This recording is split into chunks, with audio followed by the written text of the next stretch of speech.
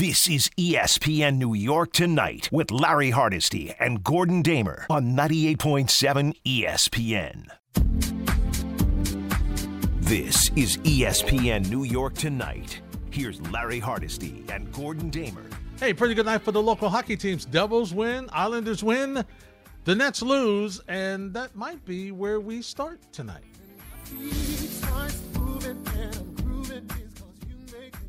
1-800-919-3776. That's the number to join us on this Tuesday night edition of ESPN New York Tonight.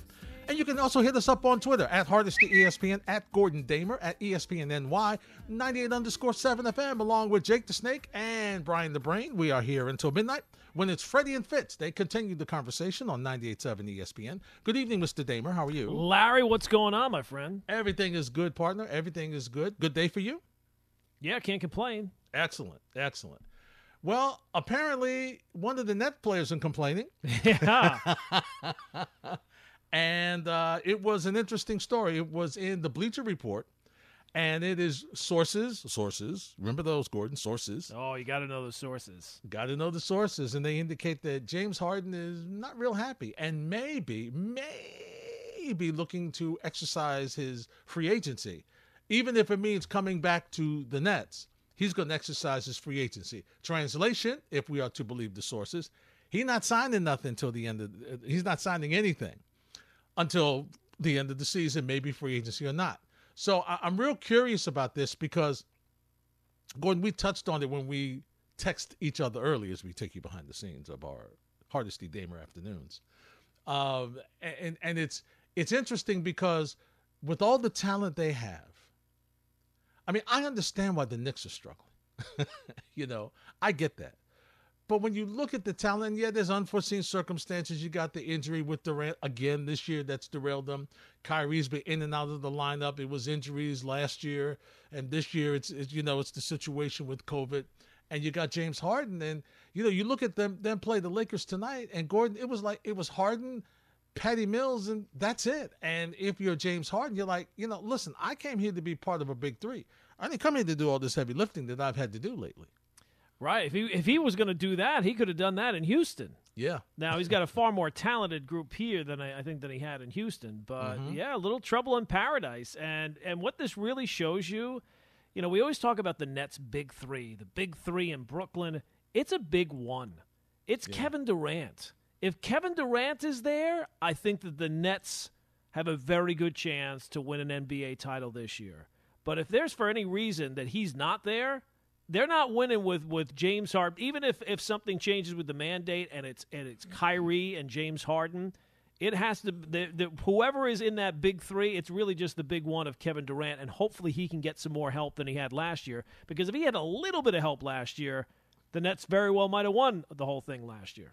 You're absolutely right. And obviously he's working on his sprain, and they're not going to rush him back. The announcement tonight during the game of he's not going to play in the All-Star game. Listen, I could have told you that when he went out. That's like when they told me the baseball owners are willing to lose games. Oh, really? Oh, wow, what a shock. Really? Is that? You don't say.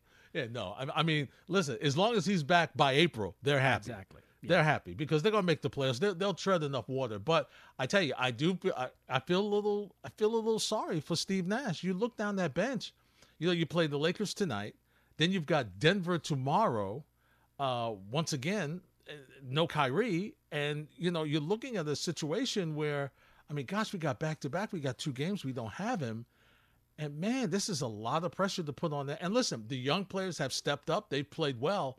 But when you start to get to the elite, players and teams in the NBA, it's a little harder for those kids to give you the same production that they do against, lesser talented teams.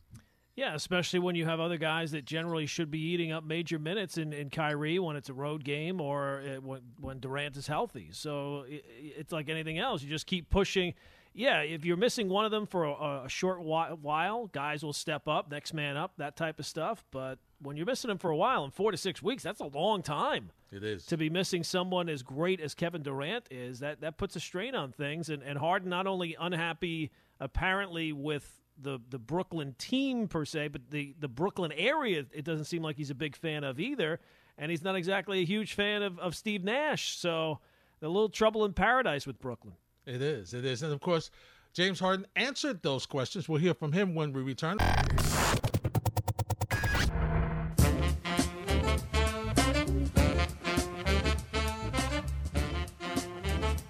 This is ESPN New York Tonight. Here's Larry Hardesty and Gordon Damer. At 1-800-919-3776. Also hit us up on Twitter. Hardesty and Damer till midnight on 98.7 ESPN. So, Gordon, we touched on before the Sports Center the situation with James Harden. So let's take you to the Barclays Center. Here are the first conversations with James Harden and the media about being unhappy in Brooklyn. Let's go. Hey, James, there's some reports out today that suggest that you might not be happy in Brooklyn or with the rotations that are happening. I'm just wondering, if you can speak reports to from who? All right, then. Bleacher Report. I don't know what you're talking about. Instead of speaking to the reports, can you just talk about your experience living in Brooklyn? What do you mean? The report suggested that you were unhappy. You're talking about reports? I don't know about reports. Did you guys hear from me? That's what I'm asking. All right, so I don't know about no reports. Do you enjoy New York City? Yeah. Yeah. That sounds like he's loving New York. Gordon, can't you tell? I think they might put that in the commercial. You know, the I Love New York commercials? Yeah. They might include that. It was such a ringing endorsement. Oh, it was ringing. And of course, I'll tell you, listen, he may be lukewarm between Brooklyn and Houston, but I know one thing. His tax dollars are going to New York. Nobody can disagree with that, right? Like, no state income tax, Brooklyn. I mean, that's New York state taxes. That one nobody can really disagree with, can they? No, not at all. All right, so now the other conversation, and you alluded to it in the article, was that he's not real happy with Steve Nash and the rotation. So since he indicated he didn't know what anybody was talking about, that he was unhappy, another reporter asked him about, well, what about the rotations? One of the complaints that the report claimed that you had was with rotations, not having set crunch time rotations. I don't know. Listen. I don't know about any reports. Of course, I'm frustrated because, we're not healthy. There's a lot of inconsistency for whatever reason, injuries, COVID, whatever you want to call it. But it's frustrating. I think everybody in this organization is frustrated because we are better than what our record is, and we should be, on the way up. So that's all it is. I don't know about reports. If you didn't hear from me, I don't talk to nobody. I have an agent. If you don't hear from me, then it's reports. So, I'm frustrated because I want to win, and I'm a competitor. It's pretty simple. COVID or whatever. Yeah. I mean, I don't know if he was asked the question. Maybe we'll have one. I would ask specifically, are you frustrated with Kyrie Irving's status? Well, I know he is. And the burden that is putting on you. I mean, I think that's also kind of fair. It is. And I know the answer to that, Gordon, because he alluded to it maybe a week or so ago when he indicated that if I could give him the vaccine, I would. Right. Yeah, but that, it came off as kind of like joking, maybe a little wink, wink, nod, nod. The article itself makes it seem like, no, this is, the Durant one, there's nothing can be done, right? No, he's hurt. no. You have to have him ready for the postseason. Let him absolutely. sit out. The regular season is not that important to the Brooklyn Nets. But the Kyrie one, I can understand him being frustrated with that. Got to be. Like we said. And then the idea further on in that article, Gordon, that, he could end up in Philly and, possibly a trade. Did you read that? Possibly a trade with Simmons? It's not happening. No. It's not happening. No, they wouldn't do that. But he could end up there as a free agent. Sure, and I can understand. He's never been a free agent in his career. He's a very good player. He's one of the top 15, 20 players in the sport. He's never tested free agency. He's getting a little older. So if this is his probably last chance to do so he absolutely should. And it just kind of shows you and talks to the shelf life of this Brooklyn experiment. Mm-hmm. When Durant and Kyrie got together, you figure, these guys, they're going to win a title there. Yeah. And then when they added Harden, oh my gosh, they're the overwhelming favorite. How can they lose? And then they lose last year. That window of opportunity has never been that wide open. And what I think he's saying is that it's this year or bust in terms of his exactly. involvement. Exactly. And listen, you don't really know about Kyrie either, right? Because he could come back. He could come at the end of the year and say, I'm not coming back either. Right. Bleacher Report's not even trying to tackle that one with any sources, right? Like, there's no way that they could possibly put one together about what he will do 5 minutes from now, never mind after the season or the trade deadline. And one thing, and Harden had a tremendous game tonight, 33 points in 38 minutes. I mean, really being predominantly the only guy. Patty Mills did a great job. But, I mean, when you talk about who you're trying to look to stop, he was the focus of that offense. There's no question about it. And, I'll say this. Since his conversation, maybe it's coincidence, but since his conversation about not getting foul calls, I've seen him go to the line an awful lot, Gordon, an awful lot. He had 9 free throws tonight. Yeah. He's a guy generally I think goes to the line. I mean, I'm not watching it night in and night out that closely, but he's generally a guy that goes to the line a ton. Yeah, absolutely. Absolutely he does. So it'll be interesting to see how the Nets are going to hold on and try to – look, they're 29-18, 12-12 at home, and yet they're struggling through a little bit of inconsistency. But once again, the issue here is, okay, where are they going to get more help? And LaMarcus Aldridge was decent tonight. But the other side of this, Gordon, you just continue to shake your head at what LeBron James is doing at the age of 37, Gordon. I mean, it's just 33 points in 34 minutes. I mean, the efficiency is unbelievable with this guy. Yeah, and getting Anthony Davis back, they need something. They need something in the worst way, and hopefully he can now be healthy and stay healthy because he's not exactly had the greatest track record. But they definitely need to get moving here. For the Lakers to be at a 500 team, the Knicks are almost a 500 team, so that tells you that that's a bad way for the Lakers to be. And I assume there's very few stronger brands than LeBron's team, whoever it is, getting together at some point and going on the run. So I'd expect that to come, but they got to get moving here. No question about it. And before we turn our attention to a little football, Gordon, R.J. Barrett spoke today at the Knicks had a little, shoot-around action, I guess. And his comments were about, the issues he's got with this free throw shooting. Here's what R.J. Barrett had to say. It's frustrating because, that's kind of the game right there. That's 10 points. We lose by 2. It's frustrating. Especially for myself, getting there, so many times, got to be able to capitalize.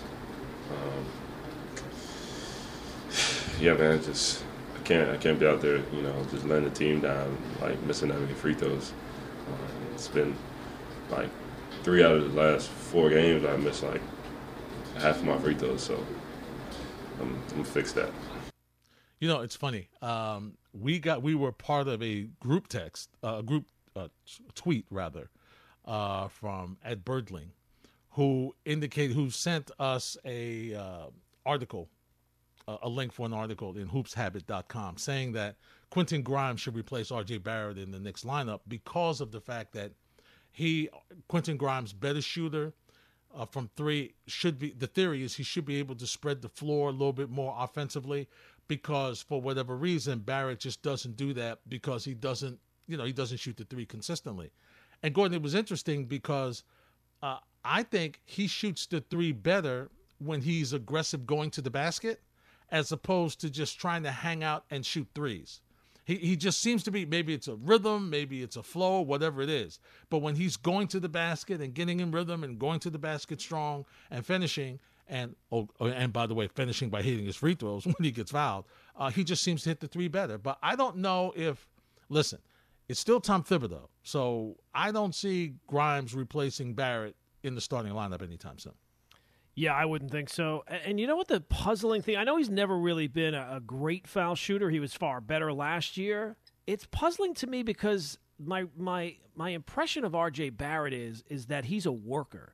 He's a guy that works on his game, right? He's maybe not the top-end explosive talent of somebody who's the 3rd overall pick, but he's going to be a well-rounded player who focuses on everything and is kind of not maybe great at any one thing, but good across the board. So for him to be a worker and a guy we've seen take major strides in his game, for foul shooting to still be an issue like it's been here, it's kind of puzzling. It doesn't kind of mesh with who I think he is as a player. So I would think that he is going to have to improve on this clearly, and I wouldn't bet against it. Like last year, I think he shot 75% at the line, and this year he's at like 67, 68%. So that's a clear area, and that was one of the areas he jumped from his rookie year to year two. So it's just puzzling. It doesn't really mesh with who he is as a player and what he's shown to be. Right. You're absolutely right. He's proven to you that if there's ever an area that he feels he needs to work at, he does. The only thing I would say is, considering that Tom Thibodeau talked about him getting back into the gym on a couple of occasions earlier this year when the shot was struggling before he went on this mini streak of playing really well. It could be, Gordon, that he just, fatigue, nagging injury, Sure. Maybe he just hasn't been in the gym as much as he needs to, but clearly he needs to get back in there and finish off those free throws, because now that he is getting to the basket and he has improved his handle to get to the basket, you got to finish it off. Sure, absolutely. It's more significant now than before. Absolutely. No question about it.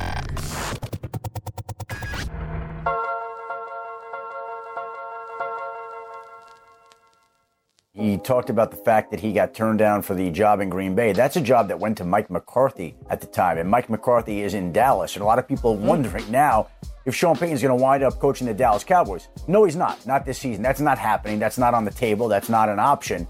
Sean Payton is going to take some time to unwind here, process. He very well could come back to coaching next year after taking this season off. But right now, it doesn't look like it's in the cards for Sean Payton to coach this season. Could he be in television? That's certainly possible. But this is a decision that Sean Payton came to over recent weeks. He's known about this for quite some time.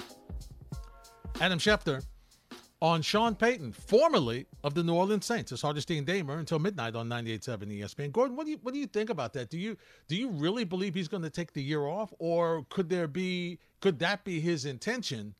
But a deal comes in and it's like, ooh, that's too good. Maybe I want to hang around a little bit.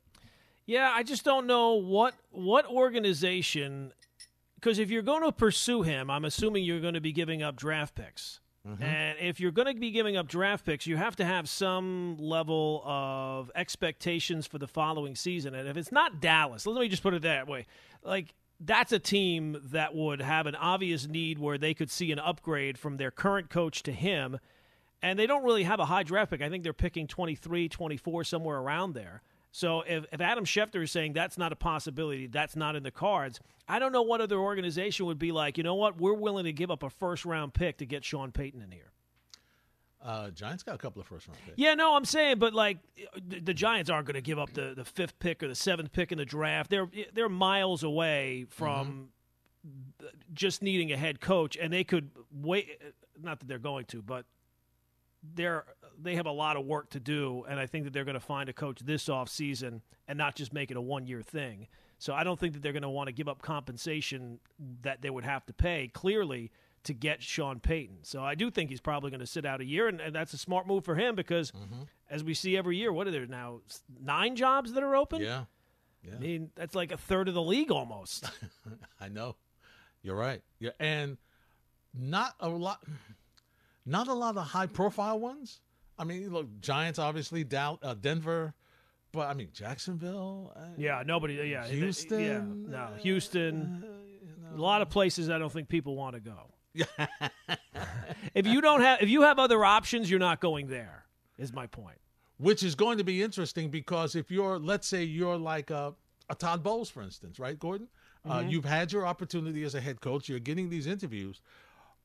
Are you willing to take that opportunity to say, all right, let me get back into coaching there? Or is it safer for you to say, you know what, let me roll the dice, let me come back to Tampa, all right? And maybe next year's cycle, I'll have some better opportunities. Or the fact that Sean Payton's going to be part of next year's cycle, Gordon, makes you say, maybe I better get out and try to get something this year. Yeah, look, the future is unknown, clearly, but you take a look at the jobs that are available this year, I don't think that there's any great jobs. I don't think that the Broncos job seems to be the one that everybody kind of agrees is number one, but that is all dependent upon finding a quarterback. Right. They got to upgrade there. So that is a pretty good job, but I don't know necessarily that it's the one that I'm going bend it over backwards for. And I don't think it's impossible to kind of foresee some openings next year if things go sideways. Like, would it really shock you that much if the Chargers next year miss the playoffs again? Mm-hmm. That they might see Sean Payton out there and think to themselves, well, that's a clear upgrade. Mm-hmm. Yeah, that's the type of thing that I'm thinking. But that's a long way away. Same thing with Dallas, like as you said. Yeah. Dallas Absolutely. Dallas. I mean, that has to be like the odds-on favorite for where Sean Payton coaches next. It has a relationship there. It's a win-now situation. They could clearly use an upgraded head coach. Yep. So that one would make a whole lot of sense. There would be no quarterback sneaks with time running out with Sean Payton. I don't think so. I'd like to think that they would be a little bit better than that. Sean Payton, in his own words, why did you decide to leave the Saints and coaching now? Every year you go to training camp, and the one unique thing about our job is it's entirely different than your summer. And I don't know if it was a year earlier, maybe, depending on when Drew retired. Look, he and I never discussed when his last game would be or when I'd be finished. I just felt like this season, it was challenging for everyone. But, man, I felt like it was time. I felt like it was time. You know, I kind of knew maybe heading into training camp this might. But you don't share that with anyone. You think, well, let's see how the season goes, and we're working hard. And I felt the time was right for me. I felt the time was right. And it's something that I've been thinking about. Could the roster, trouble at quarterback, have anything to do with your decision?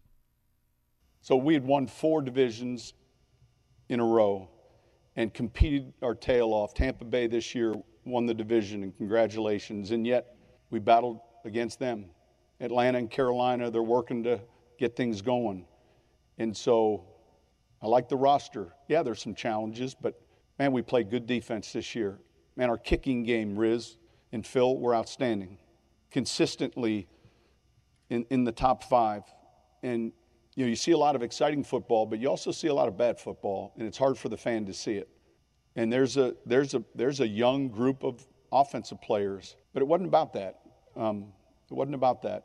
It was a personal decision of feeling like, so it's sometimes hard to, but not with any regret. There's some excitement, like, all right, what next? I honestly don't know what's next.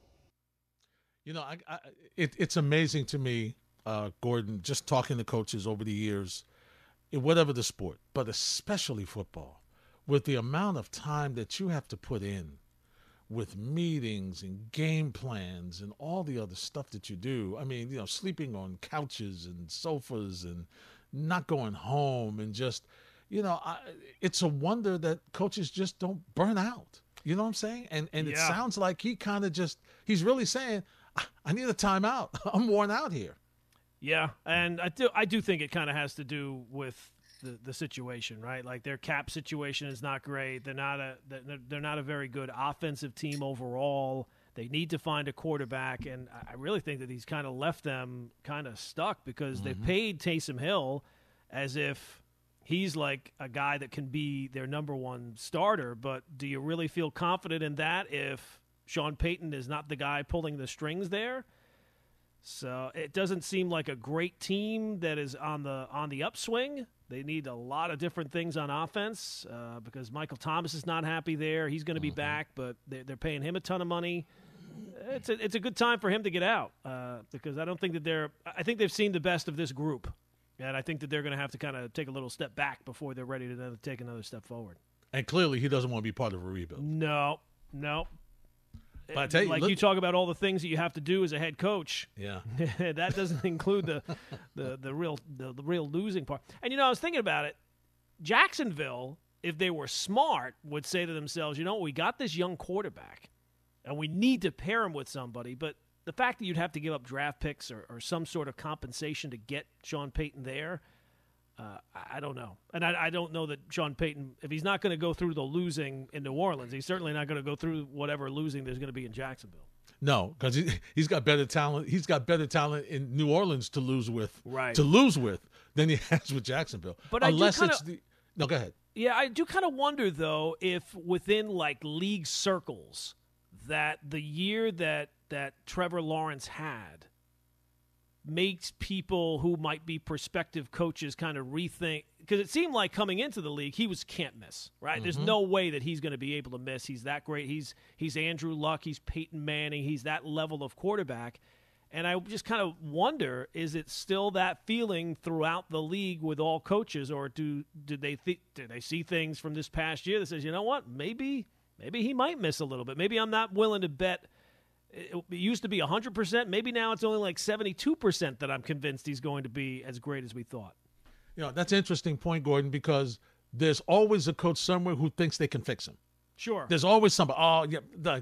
Look, Meyer didn't know what he was doing. Here's how you make this kid better. But it's what your philosophy is. And here's the bottom line. And I was having this conversation with a beleaguered Jet fan this afternoon.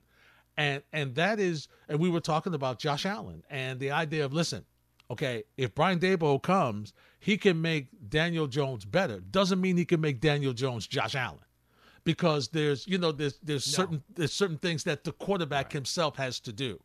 But and that, of course, is the appeal, right? If you're a Giants fan, that's what you're looking for. Oh, look what he did with Josh Allen. We can bring him here. But it is the ability for every team to be able to coach up their players, no matter who they are and how they get them. Okay? And for Trevor Lawrence, yeah, he needs some more coaching. There's no question about it. Maybe they thought he was more than ready for the NFL because of how he played in college. But the bottom line here is, there's something on his end that he's got to do more of, and the coaching staff as well, whoever the new coaching staff is, that has to have a different philosophy to make sure that they maximize his talent. Because, Gordon, every quarterback knows it's different in the NFL than it is in college.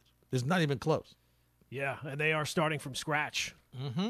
They are starting from scratch, and how they solve these problems, if they solve these problems moving forward, what is not debatable is the Jaguars completely wasted that guy's rookie season. That's right.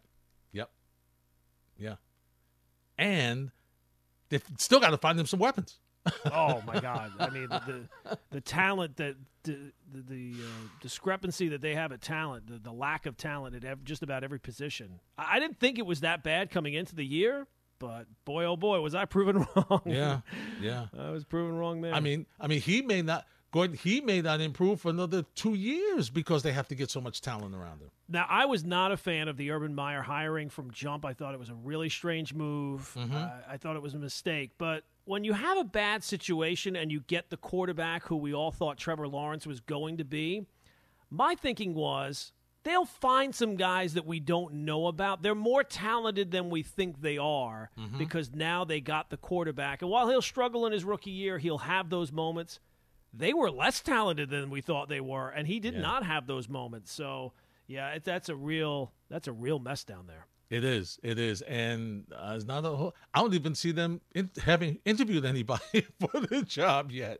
I mean, I'm sure there's not a whole lot of people rushing to knock on that door, But listen, they'll have to find somebody to coach that team.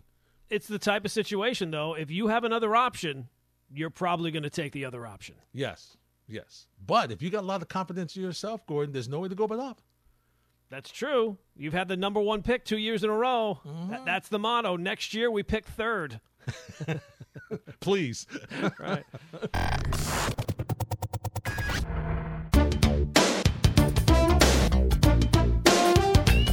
ESPN New York Tonight, here on 98.7 ESPN. Freddie and Fitz at the top of the hour. Gordon Damer, I'm not going to say I'm surprised at the results of the Hall of Fame voting. I'm not going to say I'm surprised. I always knew that David Ortiz would make the Hall of Fame. He, as a specialty player, and I was reading an interesting article from Joel Sherman in the New York Post yesterday. And he had some interesting thoughts about how he voted and whatnot, and about the specialty of David Ortiz and what he was able to do. And he likened him to Mariano Rivera, that he was the best at his specialty than anybody else was, and that's why he deserved to go into the Hall. And I think it's always, in this era of steroids and questions around steroids and who did and who didn't and how and when did they do it and did they admit it and did they not admit it and what do we know, he was always going to be that gray guy in the sense of, we're not sure whether he did or didn't, but he is so beloved and so well liked. If there was a doubt, they would side with him getting in, and he did. Yeah, well, I think what it shows is that unless it's like overwhelming circumstantial evidence, people are generally willing to turn a blind eye.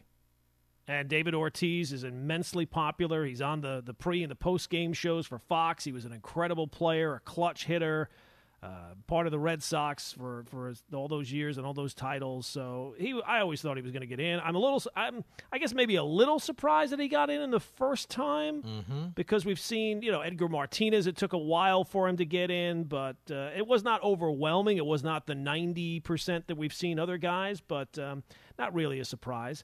The Bonds and Clemens stuff is not really a surprise either, unless a bunch of people changed their mind and we saw their numbers over the previous years.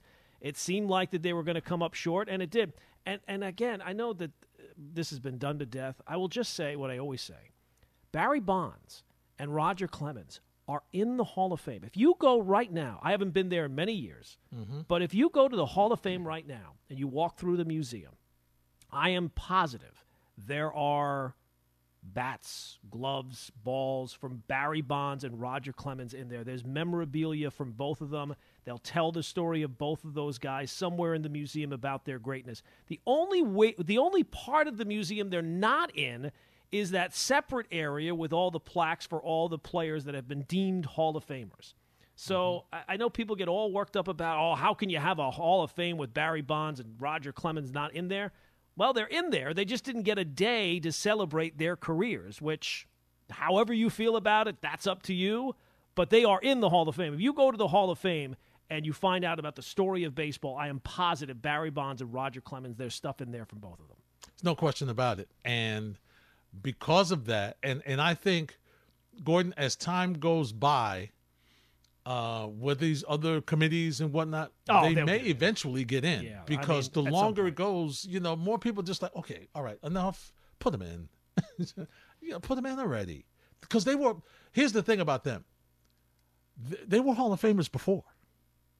Yeah. From a number standpoint, they were headed. They were in the Hall of Fame. They were guaranteed to be there when they retired.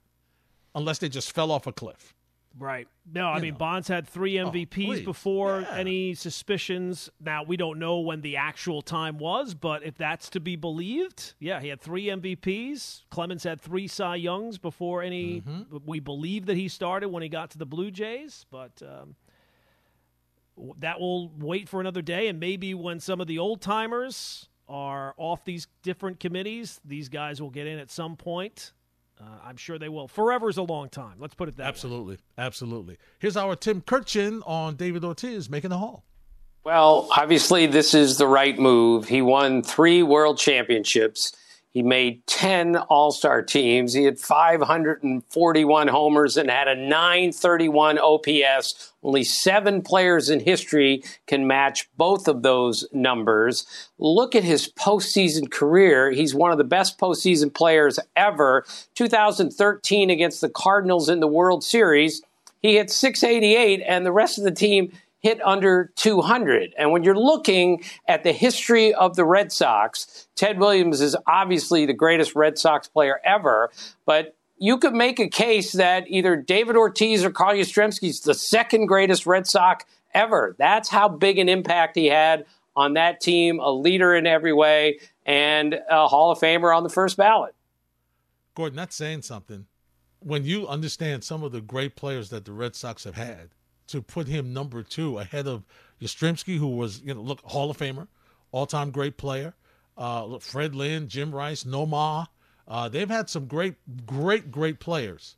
But you know what? It's really about what you do in clutch situations, and you can't argue. Big Papi was big time in the clutch. Hated him, but you have to respect him, right? I mean, absolutely. He got it done when it mattered most, and that time and time again, he came through with clutch hits and clutch home runs. So I don't really think that there's really any argument outside of the potential that he tested positive one time to keep him out of the Hall of Fame. Here's our Jeff Passan on Barry Bonds not making the Hall. And you cannot tell the history of Major League Baseball without the man who hit more home runs than anyone, without the man who hit more home runs in a single season than anyone, without the man who won 7 MVP awards. I'm not trying to look past Barry Bonds' steroid use. It's bad, and it was obviously bad, but the reality is he was one of the greatest players in history. He's right up there with Babe Ruth. He is right up there with Willie Mays, and the fact that the writers did not induct him, I think, is a true shame. And it's going to be on the Today Era committee that's going to be convening in December. There are 16 people on that committee, and Barry Bonds needs to get 12 votes in order to get on there. Obviously, he didn't hear your statement earlier, Gordon, about. I mean, I don't know what people are talking. You can tell the story. You can tell the history of the game involving Barry Bonds and Roger Clemens without having a day to honor them and putting them in the player wing of it as well. Now, again, if that happens next year, I don't care. If it happens, but I love Barry Bonds. I've said many times he is the greatest hitter we will all ever see. Now, how he did that, I think we all know, but he is. There's never going to be a hitter we see ever again who's better than him. There was a stat, Larry, that the 1 year that was just I think it was the 73 home run year. It might have been the following year. I'm not sure. But one of those years, you could appear in every single game, hit a home run and a double in every single game, and you would have a lower OPS than Barry Bonds had that season. With maybe getting one pitch to hit. Right. It's ridiculous. I mean, his stats are like cartoon stats. No one will ever come close to them again. They're ridiculous. They're just off the charts great. And if he gets into the Hall of Fame, by all means, that's great. I'm sure at some point he probably will. But this idea that you can't tell the story of baseball and that the Hall of Fame somehow can't tell the story of baseball without having Barry Bonds in that specific wing of the museum, I think is silly. See, for me, they should go in and you should just put something on the plaque. An asterisk on the plaque. Sure. I think that's fair. And, you know, like the baseball reference page, they put up all the stats, and the stats that he led the league in are in bold, right? It's in like black, like a bold black. He has so much bold black numbers that it almost is. There's more of that than there are of the regular numbers. That's how ridiculous it is. Yeah, exactly. This is ESPN New York Tonight with Larry Hardesty and Gordon Damer on 98.7 ESPN.